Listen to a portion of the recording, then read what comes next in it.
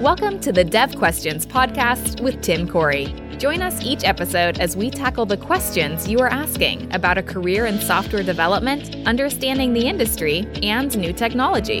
If you're just starting out or you want to grow stronger as a developer, this is the place to get your questions answered. Now, here's your host, expert developer and online educator, Tim Corey. Why is Microsoft retiring Visual Studio for Mac? In August, they announced that Visual Studio for Mac, I'm going to call it VS for Mac right now, that's retiring in 2024 in August. So why? Why are they deciding to kill off this product? Are they no longer caring about Mac users? Are they going back to Windows only?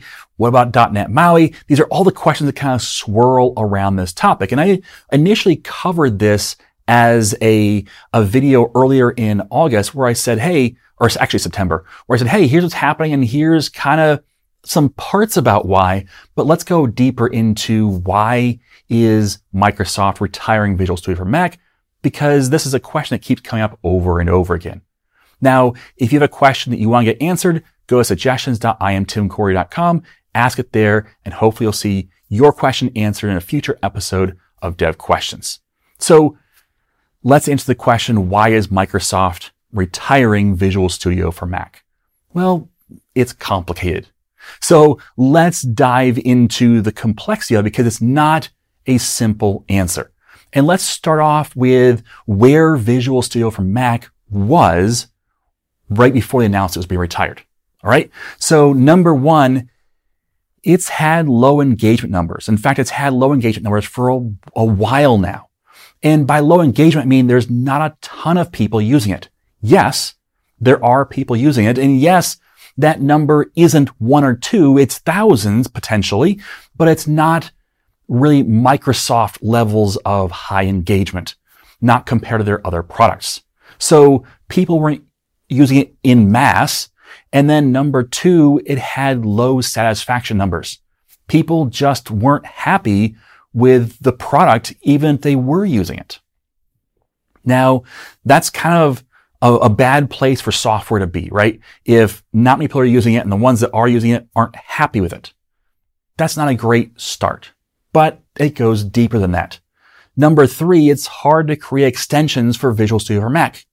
So when you're working with it and trying to make it better, it's kind of limiting in what it can do and how it can do it. And number four is the .NET MAUI team was the one making changes to Visual Studio for Mac. So, okay, it's hard to update, it has low engagement, has low satisfaction, and now the .NET MAUI team is the one having to make those changes. And then number five is one of the big things it did was support Xamarin. The old version that's now .NET MAUI, previous was Xamarin. Xamarin is no longer being supported as of May 2024, meaning one of the big reasons that you needed Visual Studio for Mac was going away in May of 2024. So that's where it kind of was. All right. So that's what was currently happening before they made any announcements. Now, you might think, well, if no one liked the product and very few people are using the product, why didn't they just make it better? And that was Microsoft's first attempt. That's the first thing they tried to do is they spent a lot of time and money making improvements on VS for Mac. So before they decided to, retire or kill, whatever you want to call it, VS for Mac, they put a lot of effort into making it better. And we saw a number of things come into the product that were quite exciting.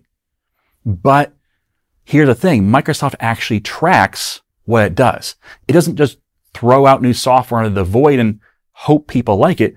It actually tracks who's using it and how happy they are through surveys and through other means. And so they watched and noticed that those improvements, which were great improvements, didn't have an impact on either the engagement numbers or the satisfaction numbers. So they put a lot more effort into it and saw no return on investment. Well, or very little, I guess you could say. Because yeah, some people are happy, but happier, and it's like, okay, now I got a 3.1 instead of a 3.0. That's still not great on the scale of 1 to 10. So they put a lot of time and effort into it and didn't see a positive impact. So they decided, you know what, this product really isn't going anywhere. And instead of spending more time, more effort on trying to make a platform work that seemingly very few people cared about, they decided to cut out VS for Mac from their family. And they said, you know what, we're going to retire this platform. But what does cutting that out really mean? What does that mean for the rest of the ecosystem? Well, the number one thing, and this is the thing that I think is really important to think through, is that Microsoft, while they are a massive company, has tons of money, they at the same time have limitations. And so they have things like budgetary limitations. So they only have a certain amount of people and a certain amount of money to spend on those departments. So when you think about what are they going to do? Well, if they spend 100 hours over here, they can't spend that same 100 hours over there. So if they spend a whole bunch of time on VS for Mac, they're not spending it somewhere else. In this case, the .NET MAUI team was the one that was spending a lot of time on VS for Mac. So when they're not spending time on VS for Mac, what are they doing? Well, they're spending more time on .NET MAUI, which, quite frankly, needed the time. So this has resulted in some significant changes. And in fact, in .NET 8, which just came out recently, there were over 600 issues resolved and over 1,400 pull requests that were merged into .NET 8 just for .NET MAUI. When you have more time, you can get more done. And that's what's happened. So cutting back on VS for Mac has freed up more time to spend on MAUI. That's a good thing. Number two, VS Code has received and will continue to receive a lot more attention when it comes to C# development. That's also a really good thing because VS Code isn't just going to work for Mac users. All right. So the effort towards VS Code is going to positively impact everyone, not just Mac users. So now Linux users have better support for .NET MAUI and Unity and just C# in general because of this new focus on VS Code. So we now have Windows, Linux, and Mac that all have this same user interface, the same platform to build the same applications using C#. So that's a really good thing. It's actually a lot more freeing, a lot better than focusing on a platform that only works on Mac. So that effort not only gets ignored, but can't be used by Linux users or Windows users. Now all three get the benefit of that action. And VS for Mac is still going to be supported through the end of Xamarin support, which means that if you're on Xamarin, you can continue to use VS for Mac because it's continued to be supported through the end of Xamarin support. So Xamarin support ends in May of 2024, and VS for Mac doesn't end support until August of 2024. So there's still continuity throughout this process. So that's what happened, and that's why Microsoft made these decisions. Now, yes, there's stuff behind closed doors, of course, but I've been able to talk to developers, talk to people who actually work on the product, and got verified that, yes, this is what happened, and this is why it happened. And I think that while it's a complicated answer, I think that it really sheds a broader light on the subject than just they kill the product. All right. There's a much better explanation than just that. And it is a bit more complicated, but I have some thoughts. All right. So my first thought is this was a cost benefit analysis decision. Okay. Which all companies have to do. But instead of chasing after something that wasn't working, they made VS Code better and MAUI better with those same resources. So think of this like pruning a tree. Okay. You could let every branch grow, but that actually makes the tree weaker. By pruning back some of those excess branches, some of those that just take resources instead of actually giving resources to the tree, you can make the tree better.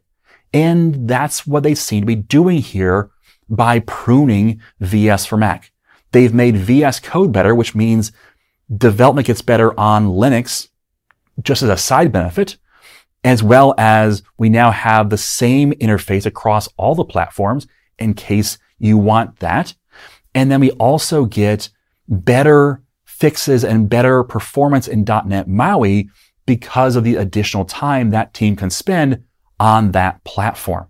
So that pruning seems to be going the right direction. It seems to be making the entire ecosystem better because of this change. So that's my first thought.